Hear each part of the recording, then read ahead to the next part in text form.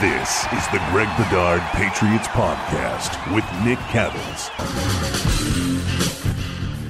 I'm back. Greg's back. It's the Greg Bedard Patriots Podcast with Nick Cattles, episode number 34. Don't forget, subscribe, rate, and review. We're also brought to you by betonline.ag. Well, the season is over, Greg. Finally, we made it to the finish line.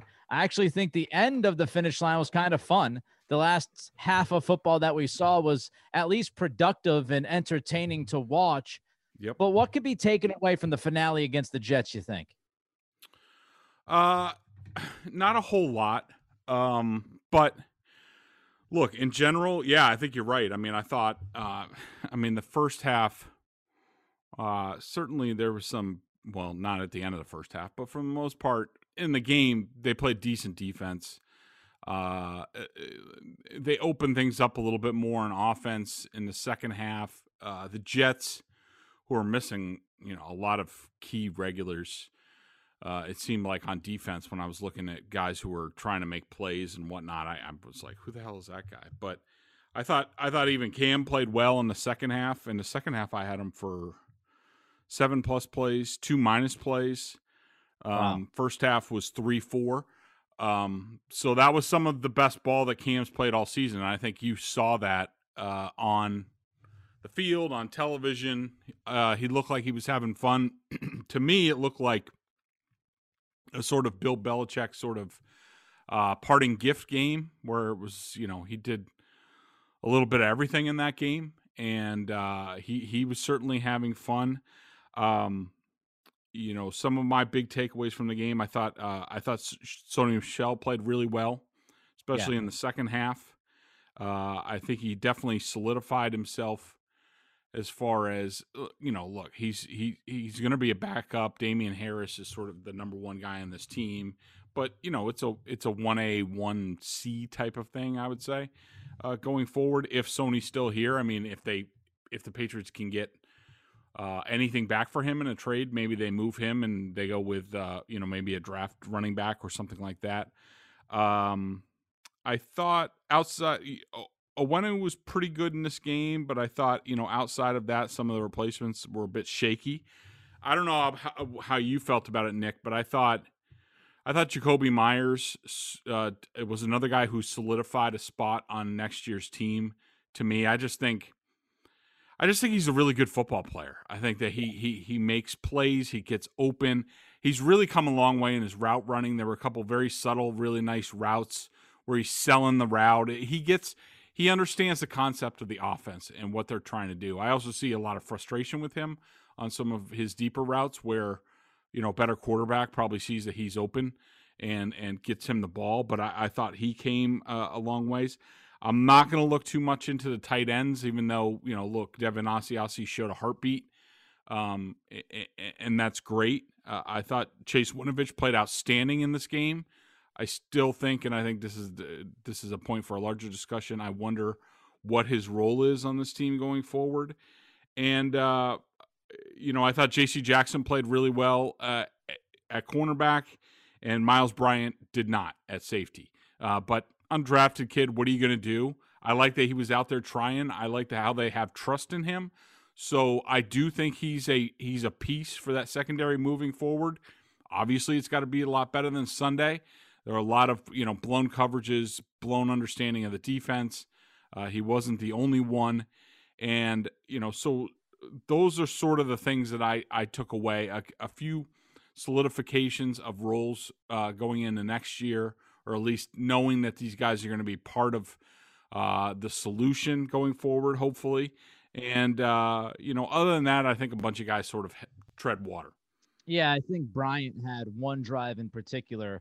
It was really a rough drive for him. Really, really rough drive for him. But other than that, as you said, kind of a sink or swim moment. They're at least showing some trust in the young man. A couple of takeaways for me. First of all, I loved the offensive game plan. And I don't know if it's because they were playing against the Jets. I have no idea what happened. But all of a sudden, we saw both the running backs and the passing game used a lot more than we had, especially James White. And I don't know if that was in similar fashion as you said about Cam. Of course, White's a free agent. I don't know if that was a tip of the cap to James White, maybe his last game as a Patriot, get him the football a little bit more, get him a touchdown. but they use the running backs in the passing game more, and they use the tight ends more. So that was one of the things that jumped out at me. The way that they handled the passing game seemed to be a little bit different than what we had seen this season, pretty much throughout the entirety. Yeah, Nick, I think that's a good point. I do think it had something to do with the Jets. The Jets played this really soft zone almost all of the game, and the flats were wide open. So, it was good that Cam actually got to those checkdowns and realized, hey, those guys are there and they can get me some extra easy yardage. And I'll take it a step further. Nick, I almost fell out of my chair that the Patriots come out on defense and they have 5 guys along the line of scrimmage, including a whole 3 defensive linemen and 8 guys in the box. Could you imagine? I know. I mean, is it so? Are you telling me that the only time you feel comfortable sort of pressing the issue in the running game is against the Jets in a meaningless season finale? I mean, that's, I don't know if the defensive coordinators were asleep at the switch a lot of the second half of the season and they just woke up, or what they're trying to tell me. But yeah, I thought, look, and we'll call it both ways. I mean, whether in McDaniels on offense, Belichick on defense, I thought they loosened up a little bit, and I think something about that could be taken going forward, where maybe we talk a lot about personnel and we do talk about scheme, but maybe just relax a little bit and just roll the dice a little bit and just don't, everything doesn't need to be so buttoned up, right? And it doesn't have to be always so assignment sure and all this stuff. And sometimes, you're going to get bust, but you know what? You're also going to make big plays sometimes. And so, and I thought that went for the offense and the defense. So, maybe that's something that could be taken going forward also. The other part of this game that jumped out at me, and you kind of mentioned this about Cam having fun and all of that, and I tweeted on Sunday about Cam, and 2 thoughts. Number one, dude played hard. And not just on Sunday, but every single game, every single week that he was in there, he played his tail off. He didn't play great, but he played hard. He wasn't good. He wasn't fun to watch 97% of the year, but he put the work in and he played hard. And we saw that, meaningless game. We see what happened with Philly on Sunday night, which was a joke. Yep. You've got a meaningless game against the Jets, a terrible team. And there's Cam. He could have packed it in. And there he is playing hard. There he is diving on 3rd down for first downs when he's running the football. There was one in particular when he rushes for the first down in the 4th quarter. I think he slides down and he's on his back and he kind of does a little jig. Like, you could tell he was having fun. And I think it was a release for him. And I think it was a release for the entire team. This was a terrible year. It was tough to get through. The COVID circumstances, everything, when you roll it into one, it was a stressful year, like for a lot of us, right, in our jobs. And I think Cam showed that, and I think the Patriots showed that. The second thing I would say, and it jumps right off of what I just mentioned about Cam, it sucks that he wasn't good this year, because I think a lot of people, Greg, when I walked in, and this is not to say that he was good, because as I just said, he wasn't good at all. He stunk for most of the season. But I think Cam did accomplish one thing. And I think the thing that he accomplished was he opened a lot of people's eyes in this area that he was a different person than they thought he was. And I was thinking about this on Sunday. I said, man, imagine if Cam played well this year. He would have had New England eating out of his hands. The media appearances, the charisma, the personality, how he embraces and enjoys the game. That's why, Felger and Maz, they never got it about the Superman. People never got it when he celebrates. It wasn't look at me, look at this dude literally loves what he does. And every time he scores, every time he makes a play, he embraces it, enjoys it, and has fun. And I just said to myself on Sunday, and I tweeted this out, it just sucks that he wasn't good this year, because I just think of the opportunity and I think of the possibilities we would have had with this fan base and this quarterback. If he could have played just above average, I think this city would have fallen head over heels for Cam, and he would have been here for the next 5, 6, 7 years. Yeah, I think that's an excellent point by you, Nick. I think that, we talked a lot about Cam, coming into this in training camp and things like that. And, we talked about, a lot of people were making a ton of, a big deal about Cam's energy and all that stuff. And my point is, like, I don't really give a crap about energy if he doesn't play well. And, I think that's sort of played out. But, I do think you're right about, hopefully Cam's tenure here. And look, I think it's going to come to an end. We can talk about, the Schefter report and stuff like that. And, but the guts of it was true. Like, basically where they are, and I don't think they've had sort of the talk, and I don't even know if they need to have the talk, but it's basically, look, they had a really great experience, away from the field, together. Cam was unbelievable behind the scenes. We talked about it all year, how his leadership just blew people away inside the building. They loved him. They loved what he represented. He definitely fit the culture here in terms of being about winning. It just didn't work on the field. And over the course of time, I think people inside that building came to the realization that it's not going to work. And even he could get a little bit better, say, because Cam was talking about, not being in here for a full camp and all that stuff. And on some of it, he's right. I don't think, and I think people around the team came to the realization over time that, look, this is really not gonna mesh because of what the quarterback has to do. Like, you can say, all right, we're gonna build it around Cam and what he does well, and we're gonna do this and that. But the truth of the matter is, there are certain things in this offense, and they're designed to do certain things like route adjustments and option routes and things like that, because really the scheme is set up as long as you're, somewhat smart and you have and you can understand the entire scope of the offense. Not everybody can do that, but as long as you do that, the offense has the answers built into it. Right. And you don't look, Tom Brady, tell you the truth, Tom Brady was not one of the highest Wonderlic scores ever at the quarterback position. He actually wasn't even that high for a quarterback. I think he was in the mid-20s, and normally quarterbacks are well over 30, sometime in the 40s.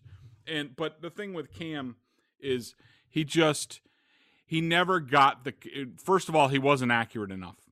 Second of all, he never got the concept, and you weren't here last week, but I talked to her play with Tom and Quincy last week, where the Patriots had trips right, they had Devin Asiasi to the right, and Cam ended up throwing in traffic to Devin Asiasi, almost got picked off on the right, where he had a route, he had routes built in on the left that would have been open, or if he wanted Devin Asiasi, Tom Brady would have faked left, opened up a window so that pass to the right was open. Yep. Cam was never going to get that. And it's not that hard. It's just something he's not going to do. So he's never going to be a fit for this offense. Now, do I think that at the end of the day, if the Patriots do get a drafted quarterback, and they don't really find a veteran that they like, could they, and Cam doesn't find a team, and maybe he wants to sit for a while and mentor or maybe play a little bit and look for, maybe somebody's injured and the Patriots will be willing to trade him, something like that. Yeah, that could happen, but I just don't think it's going to happen. But I do think, coming back to your point, I think he opened up a lot of eyes inside the building. I hope it opened up a lot of eyes to fans that, like, look, you may see things on the Red Zone, you may see things on SportsCenter or NFL Network or whatever, or your phone, wherever people are getting their highlights now. I don't even know. But, that's only so much. So, like, cut people a little bit of a break, and don't write them off, because people can surprise you. And I think Cam surprised people, and you talking about how tough the season was and how it seemed like they cut loose in this game just reminded me that, like, just imagine if Cam wasn't the quarterback and sort of his attitude and all this. And, like, I can't think of a quarterback, but somebody, say, who really takes every loss hard and starts lashing out and things like that. Like, Cam easily could have done that, and talk about a miserable experience. People would have been this team probably would have went about 4-12 if that was the case. So I give Cam a lot of credit for the way he handled things. It's so interesting that you bring that up because that's exactly what I was going to say. Off of what we're talking about with Cam and his leadership, you do wonder, in the alternate universe, if Cam's not here and it's Stidham and things go really bad really early. Yeah, imagine if things go really bad really early and you put Stidham in that spot to have that responsibility to replace Brady. I mean, this thing could have gone completely off the rails and turned into something even worse. On the field, listen, it wasn't a good product. You and I know that. We know that they were in the middle class. We talked about that since, I don't know, week 4 or 5, that this team it's not a bottom feeder. It's not a contender. It's not a playoff team. It's somewhere in the middle. And imagine if you didn't have Cam and his leadership, this thing could have looked even worse because off the field, aside from Belichick actually saying some things that made people angry, off the field, these players and how they handled their responsibilities, you couldn't ask more of them. So just imagine if Cam wasn't the guy, wasn't the leader, and you had somebody else and it didn't work out and you finished 3-13.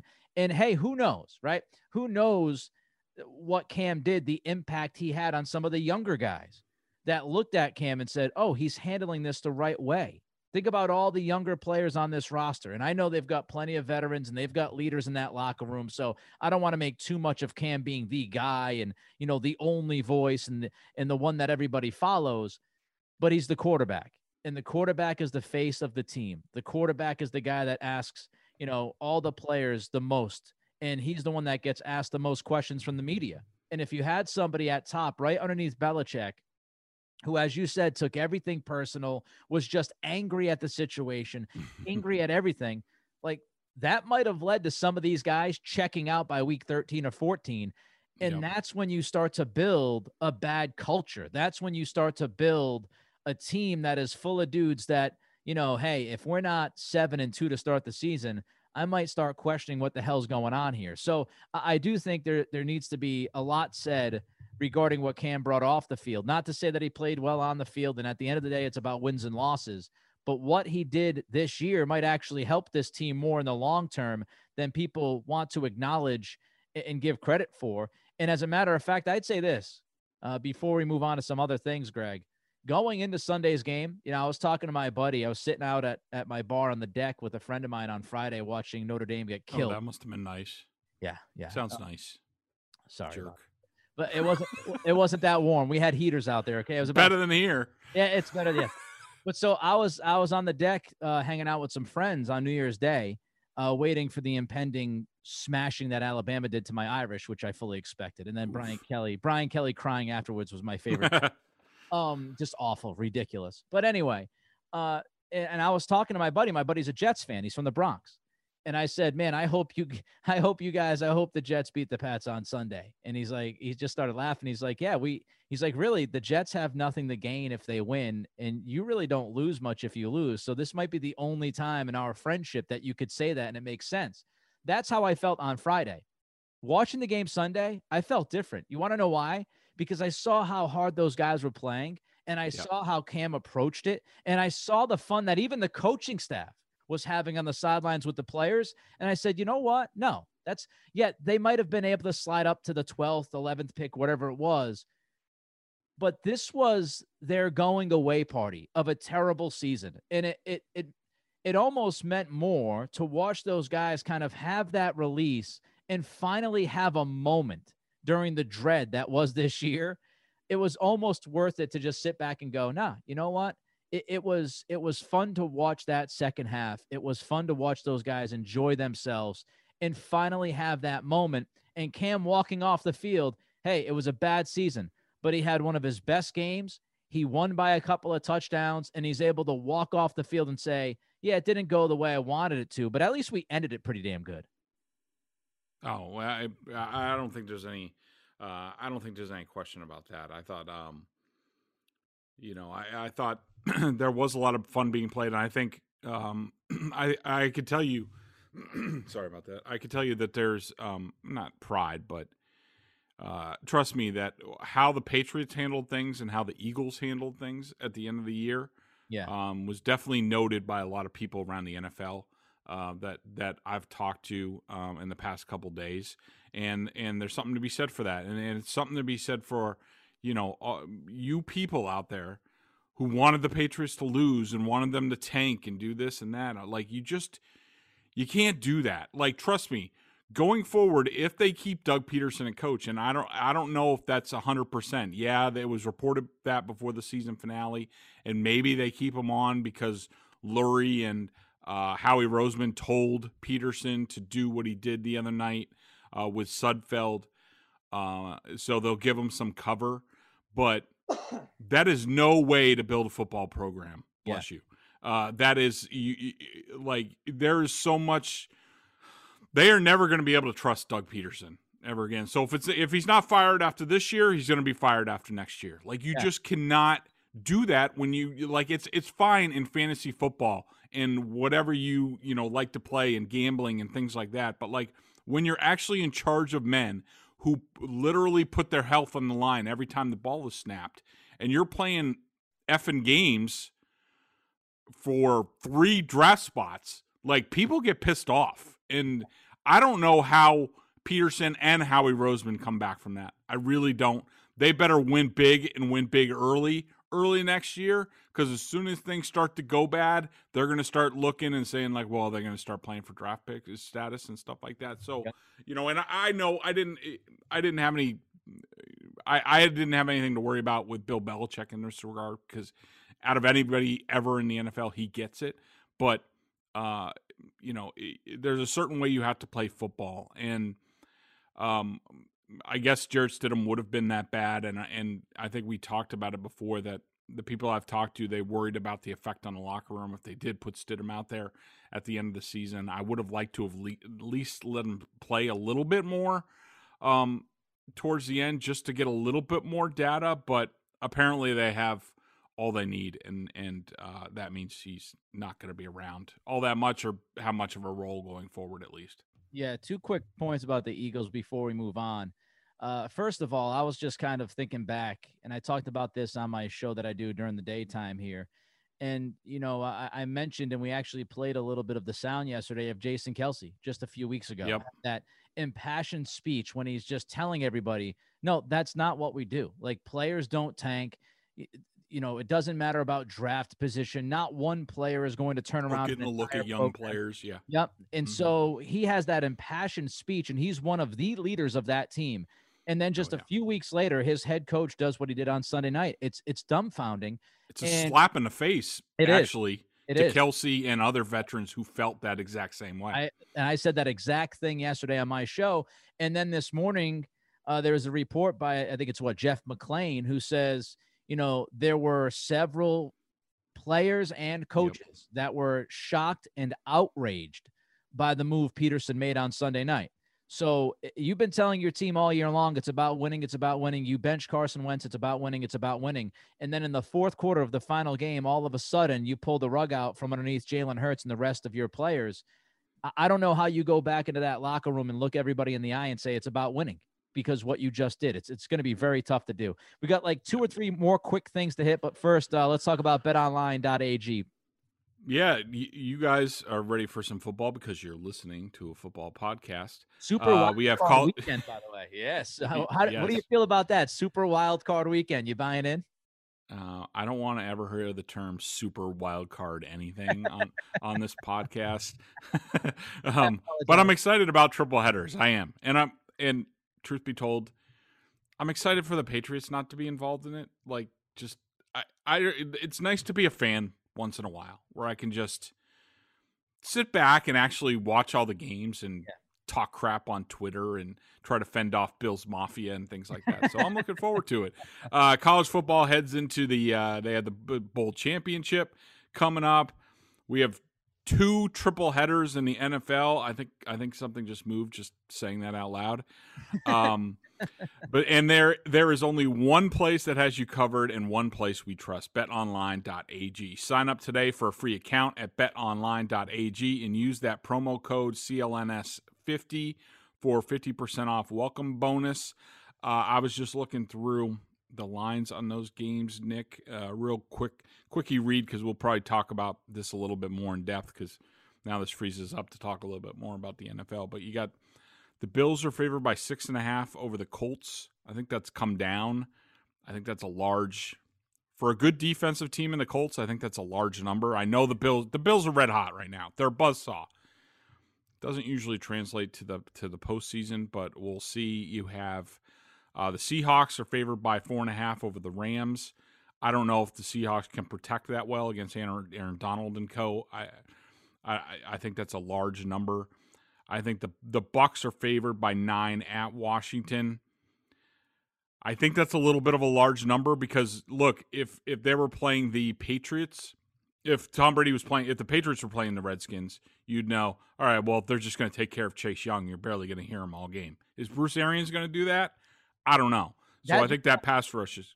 Don't sleep on that D line in Washington. I'm not telling you they're going to beat the Bucs, but that front, that defensive front, could end up giving Brady some nightmares, at least in the first half. I mean, they've got to figure out something to do, as you said, with Arians, scheming it up, because that D line is talented and they could get after Brady a little bit. And as we know, we've seen it in New England, we've seen it in Tampa this year.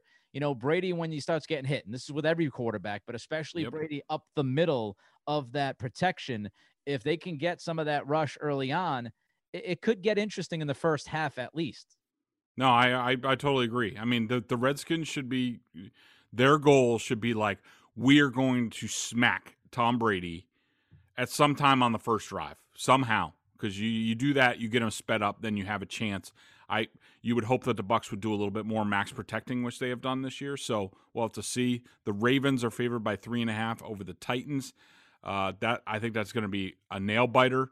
You have the Saints 10.5 over the Bears. I don't know how much I trust the Saints in the postseason to cover that. And then you have the Steelers favored by 4.5 over the Browns. I don't know. I think that's a large number too. I think a lot of those lines are large, but we'll have to see. Don't sit on the sidelines anymore. Get in on the action. Don't forget to use that promo code CLNS50 to receive a 50% welcome bonus with your first deposit. Bet online, your online sports books experts. All right, so I got two things that I want to cover here. Got a few minutes left.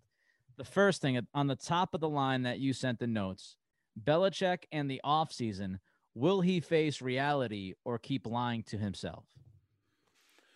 Yeah, so this is related to the column that I wrote on BSJ and related to somewhat to what, Belichick's been saying, whether it's, to the media, to WEI, to Sirius and Charlie Weiss and people like that. And he reiterated, we sold out. And then now he put it on the other day, he put a timeline on it where he's like 2014 to 2018. Then, oh no, but really 2019 too. We totally sold out in 2019. And you're just like, okay, look, I understand you went out and you tried to get Antonio Brown.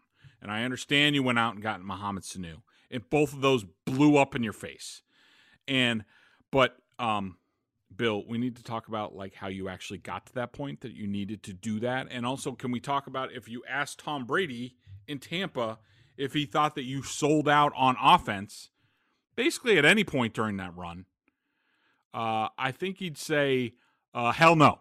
And especially in 2018 and 2019, I think it's part of the reason why he's not here, because all of a sudden Tom Brady shows up in training camp with slap-a-doodles at wide receiver and no tight ends. And, Gronk retires and they don't do anything at tight end. Gronk's still retired and they don't do anything at tight end. And he said, screw that. I'm not going through this anymore because Bill's not going to get me any weapons for 2020. And guess what? He didn't get any weapons. Other than tagging the left guard for $15 million and for what end? I mean, if they don't sign him to a contract extension, what was the freaking point of burning that? I mean, look, you didn't even have to use it on Marcus Mariota or tight end or wide receiver, even though that would have been nice. And they probably would have been a hell of a lot more competitive. But, at least if Joe Thuney is not on this team next year and you cancel out Joe Thuney signing with somebody else and you don't get a comp pick, then you just burn $15 million for nothing. It's like twice as bad as the Antonio Brown deal. So whatever. Yeah, I have issues with that. But my whole point was, does Belichick really mean what he's saying to us with all this garbage? Or is he being real behind the scenes and he understands what's going on? And the people that I've talked to in the past couple days, Nick, have led me to feel that Belichick is being a realist behind the scenes. And people could say, like, oh, well, he's always done that. He's always said different things to the media. And look at 2009, do your job. He was telling people, like, Randy Moss and Wes Welker, this is how you defend us, and we're going to do this and that. Well, first of all, he never really changed how they were defended. He didn't really add any pieces. But second of all,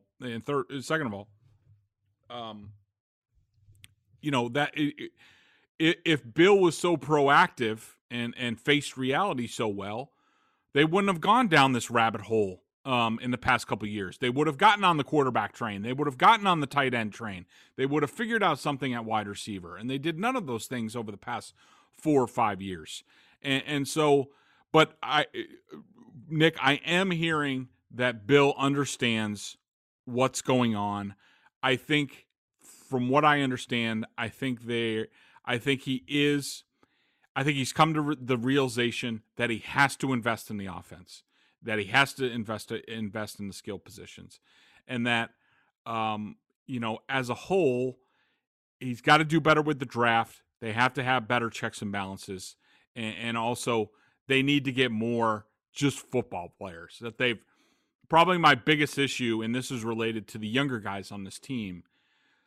They're just getting too many guys who can do one thing well. And you're putting a lot of eggs in that one skill. Like, for example, let's use Jawan Williams. They drafted him basically to cover tight ends. He was long, gives them a different matchup type guy. We were playing a lot of tight ends that year, blah, blah, blah. Oh, awesome. Guess what? He's not a good football player, and he's not a cornerback. And he's not a safety. So now guess what? You don't have a spot for him. You don't have a role for him. And so stop looking for special skills and just go get football players. I mean, But do you think, let me jump in for a second. I got a question. So do you think that's part of what Belichick's talking about from 2014 to 19 is the fact that maybe he says to himself, listen, we had a team and I needed to find guys to fit certain roles to give us the best chance to win a championship that season. And so I was drafting guys with the thought in mind, okay, this is a weakness. Let's fill the weakness with the player. And hey, 3 years, 4 years from now, I'm not even thinking about that. I'm more thinking about what gives us the best chance to win a champion. Is that possibly part of what Belichick's talking about when he says selling out for Brady? Is that he was trying to find, not just on offense, but he was trying to find guys to fill specific roles to give those specific teams the best chance to win? I think there's some validity to that. I'm looking back, like, let's just say, to me, Belichick said 14, right? Is that when he said? Yeah, I believe 14, yeah.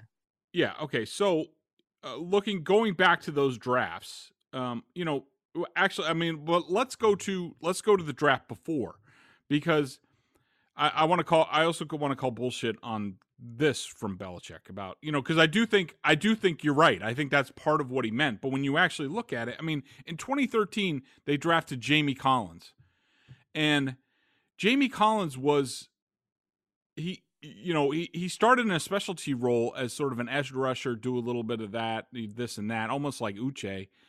But, he was a good football player that could play on all three downs because he was fast, because he could run, because he could jump.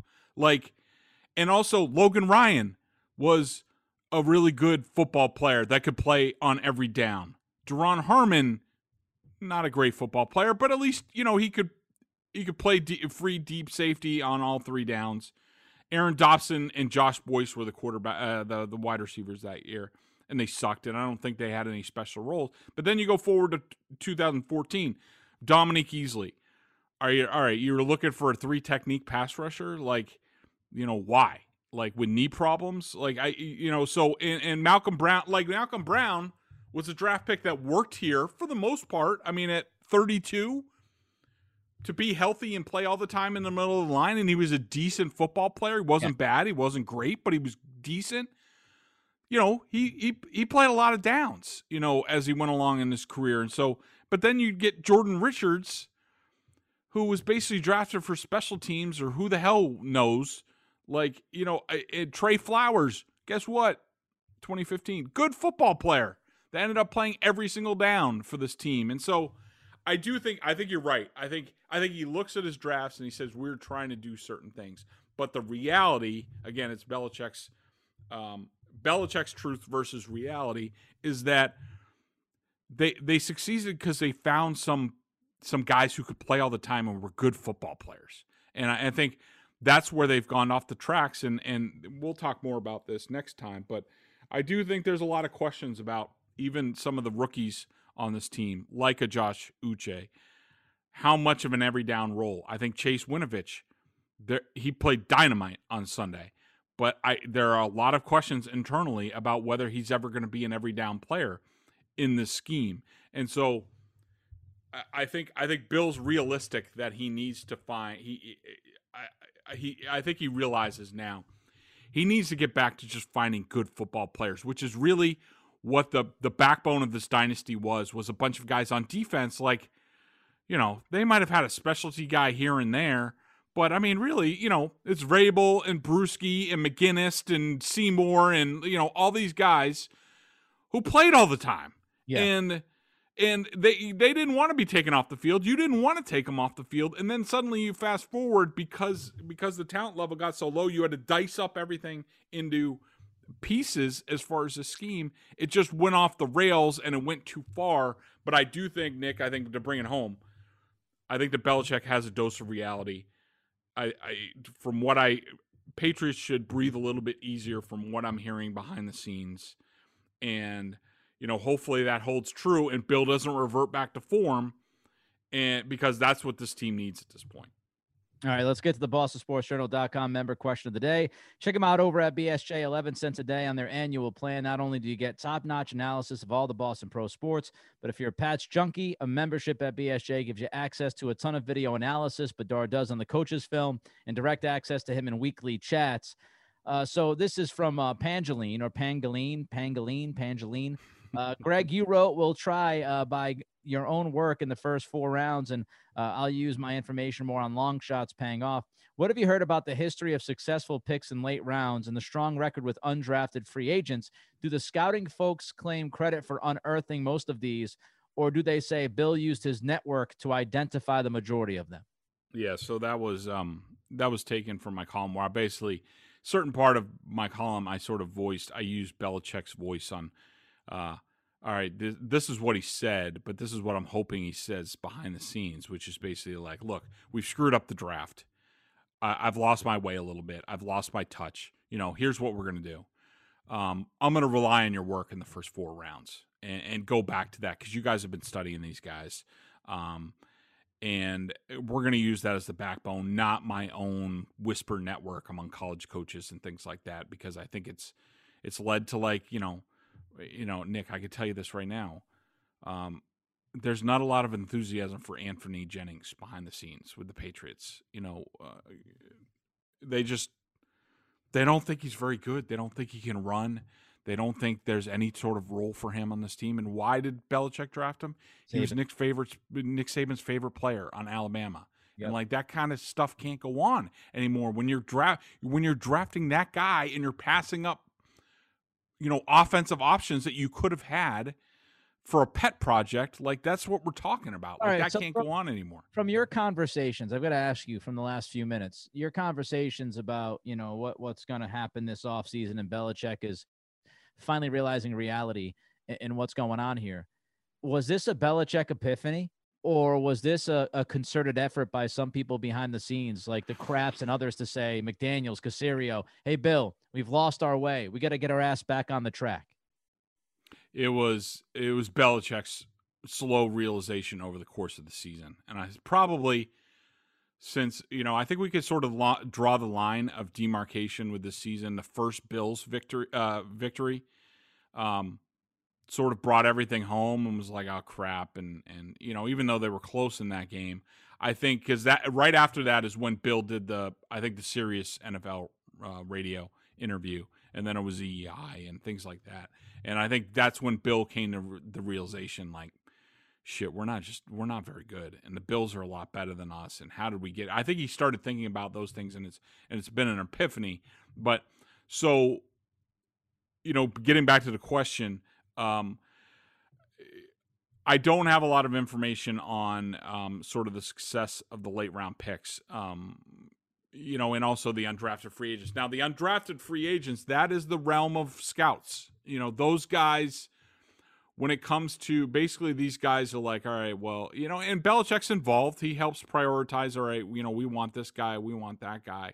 Like Scooter Harris, that linebacker from, I think, Arizona, got the biggest signing bonus, and I'm sure Belichick had a lot to do with that. And now I think he's in Green Bay. Yeah. He didn't make the team. He didn't show very well. Now he's in Green Bay.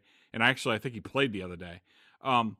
But basically, it's the NFL scouts, they identify guys. They'll keep in touch with the agents. And then, once the draft is over, it's a free-for-all. And basically, you're going by relationships. Like, guys are, agents are saying, oh, well, where are you going to have a chance to play and things like that.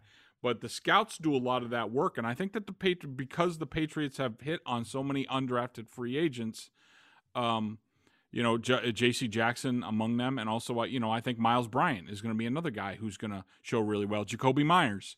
Those are the realms of the scouts. So those guys you can definitely point to and say the scouts have a big influence. And I think Bill... I think Bill's had an epiphany that he needs to get things back on course, and he needs to go back to relying on people to, guess what, do your job. And those people are doing their job. Bill needs to let them do their job and help him do his job. Well, I think that's fantastic news for Patriots fans. Yeah. It gives them hope. And listen, I mean, the next few weeks, you and I, this is going to be a crazy podcast because this offseason is going to be fun. It's going to be fascinating. Yep. There's so many dominoes to fall. This is a huge puzzle that's going to be put together. We will do our best job to do that. He's Greg Bedard. I'm Nick Cattles. Don't forget, subscribe, rate, and review to the Greg Bedard Patriots podcast with Nick Cattles. We start the off-season talk next time. Until then, be safe, be good, and be healthy.